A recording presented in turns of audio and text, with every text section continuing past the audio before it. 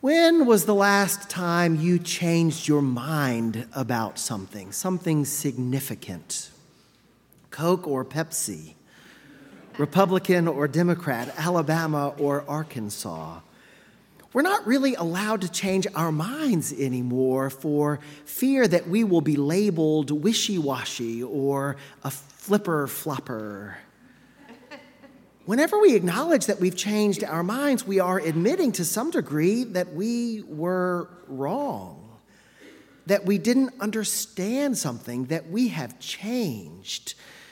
When was the last time you changed your mind like that? When was the last time you found yourself saying something and then realizing that you can't believe what was coming out of your mouth, that what you're saying now surprises you because you know that just a few years ago, you couldn't have imagined saying those words?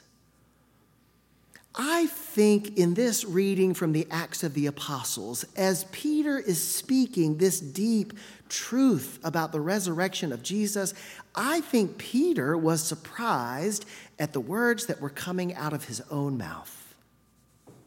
This reading comes from Acts chapter 2. You might remember Acts 2 is the chapter that contains the story of Pentecost, how the Holy Spirit comes down like tongues of fire and rests on each of the apostles, giving them abilities they had never dreamed they could have. Well, today's lectionary skips over the good part and gets to what happens after the Holy Spirit shows up, which is this speech, this sermon, the first ever Christian sermon. It saves the bit about the Holy Spirit for a couple of weeks from now when we will celebrate the feast of Pentecost. Peter opens his mouth to preach this, the very first Christian sermon, and I think he was surprised at what he said. Peter didn't have a lot of experience preaching at this point. If you read Luke and Acts, which are like two testaments of the same story, you'll notice that Peter only has one other speech. It's from Acts chapter 1 when he explains to the crowd why Matthias, or whoever the lot falls to, needs to be chosen to replace Judas. That was his first time on the stage, and this is his second time. He doesn't have a lot of experience preparing sermons. He doesn't have a lot of experience giving sermons. He does a pretty good job, let's be honest. That was a joke. Y'all are supposed to chuckle at that. But the Spirit comes and fills him in ways that surprise him and the other disciples as well as the crowd that's listening. Think about what Peter says and think about how shocking it was. He announces that Jesus had been handed over, had been betrayed according to the definite plan and foreknowledge of God. What certainty that seems to imply. And yet, it wasn't that long ago that Peter and the disciples were gathered around a table in the upper room, and Jesus announced that one of them would betray him. And it was like Jesus had shocked them. They begin to question, is it I? Is it him? Who is it? What do you mean someone's going to betray you? And yet, somehow between then and now in this moment, Peter is able to say with theological certainty that God's plan somehow is unfolding in this strange series of events. That's pretty surprising.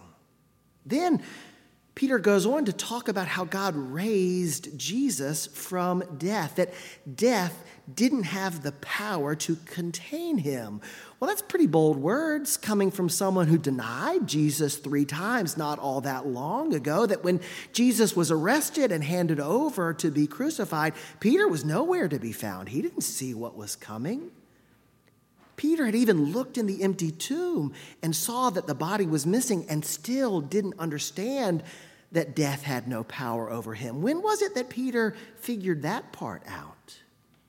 But my favorite surprising piece is how clearly Peter and the other disciples begin to interpret the Holy Scriptures of their childhood, the Scriptures they had known their whole lives long, and begin to speak of them and interpret them and apply them in ways that no one had ever heard before. This quotation of Psalm 16 is a quotation of a psalm that everybody had always known had been about David.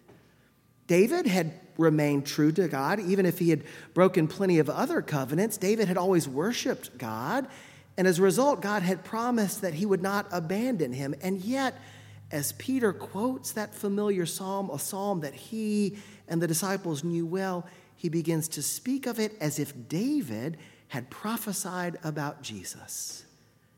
How is it possible to make those connections if the Holy Spirit isn't opening up some new insights, even in the moment that Peter is speaking these words? It's easy for us to assume that the crowd was surprised at what Peter heard, what Peter said. But I think the real power of this speech is hearing Peter's own surprise, the disciples' surprise, and allowing these words to surprise us as well.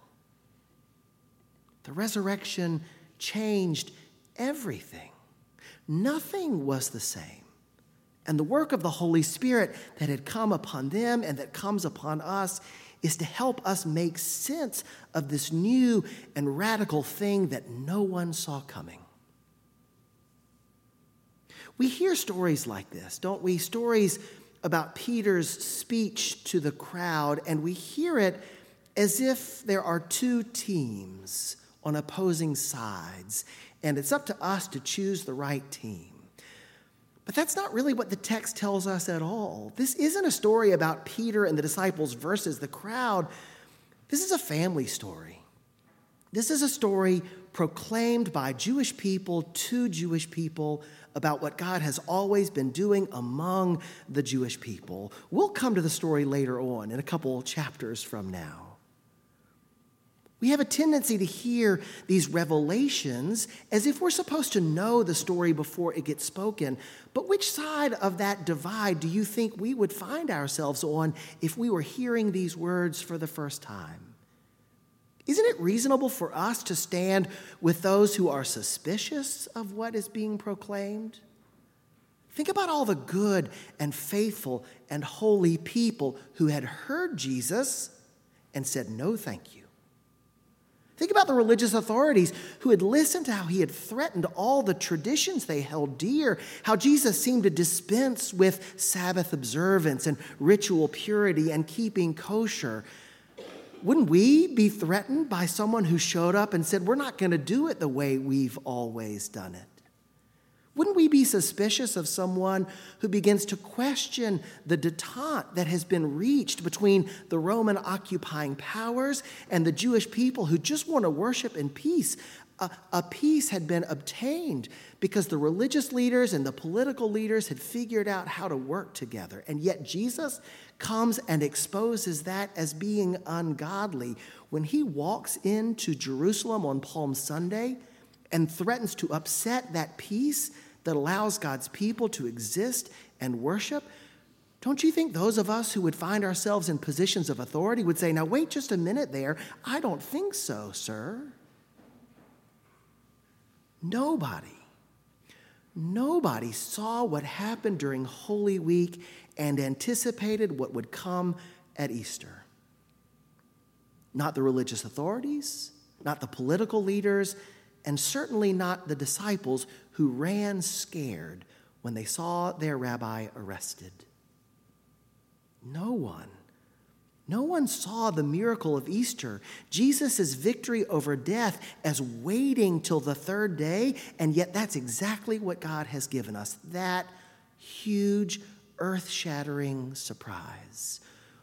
Will we let it surprise us again? Peter is making sense of this as he is preaching. It's all coming together for the first time. Only in the light of Easter and fueled by the power of the Holy Spirit is he able to say these radical things about what God has done. And what do they mean for us if we allow them to surprise us again? What does it mean for us that death had no power over him? What does it mean to see in this person of Jesus, whom nobody wanted anything to do with, is the one whom God has brought to the world to show us who God is and who we are?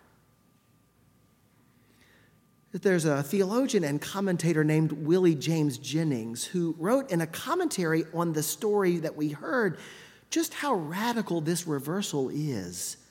"The Jesus you knew," he writes, the one who was crucified, dead and buried and now alive, is both Lord and Messiah, the bearer of the divine image and reality. This is the great contradiction. It is the contradiction inside which all of the disciples of Jesus will live forever.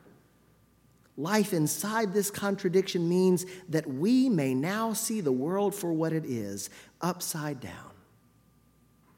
Only from within the declaration of a God who was crucified will any words about God in this world, the real world, make sense. When we forget to allow Easter to surprise us, we forget to allow the story of Jesus to shock us into seeing the world the way that God sees it. When we refuse to be shaken from our comfort, then we miss the big story that what happens at Easter is not only a vindication of Jesus, it's a declaration of who God is and who God has always been. The crucifixion helps us see the world the way it really is, not the way the powers of this world would fool us into thinking it is.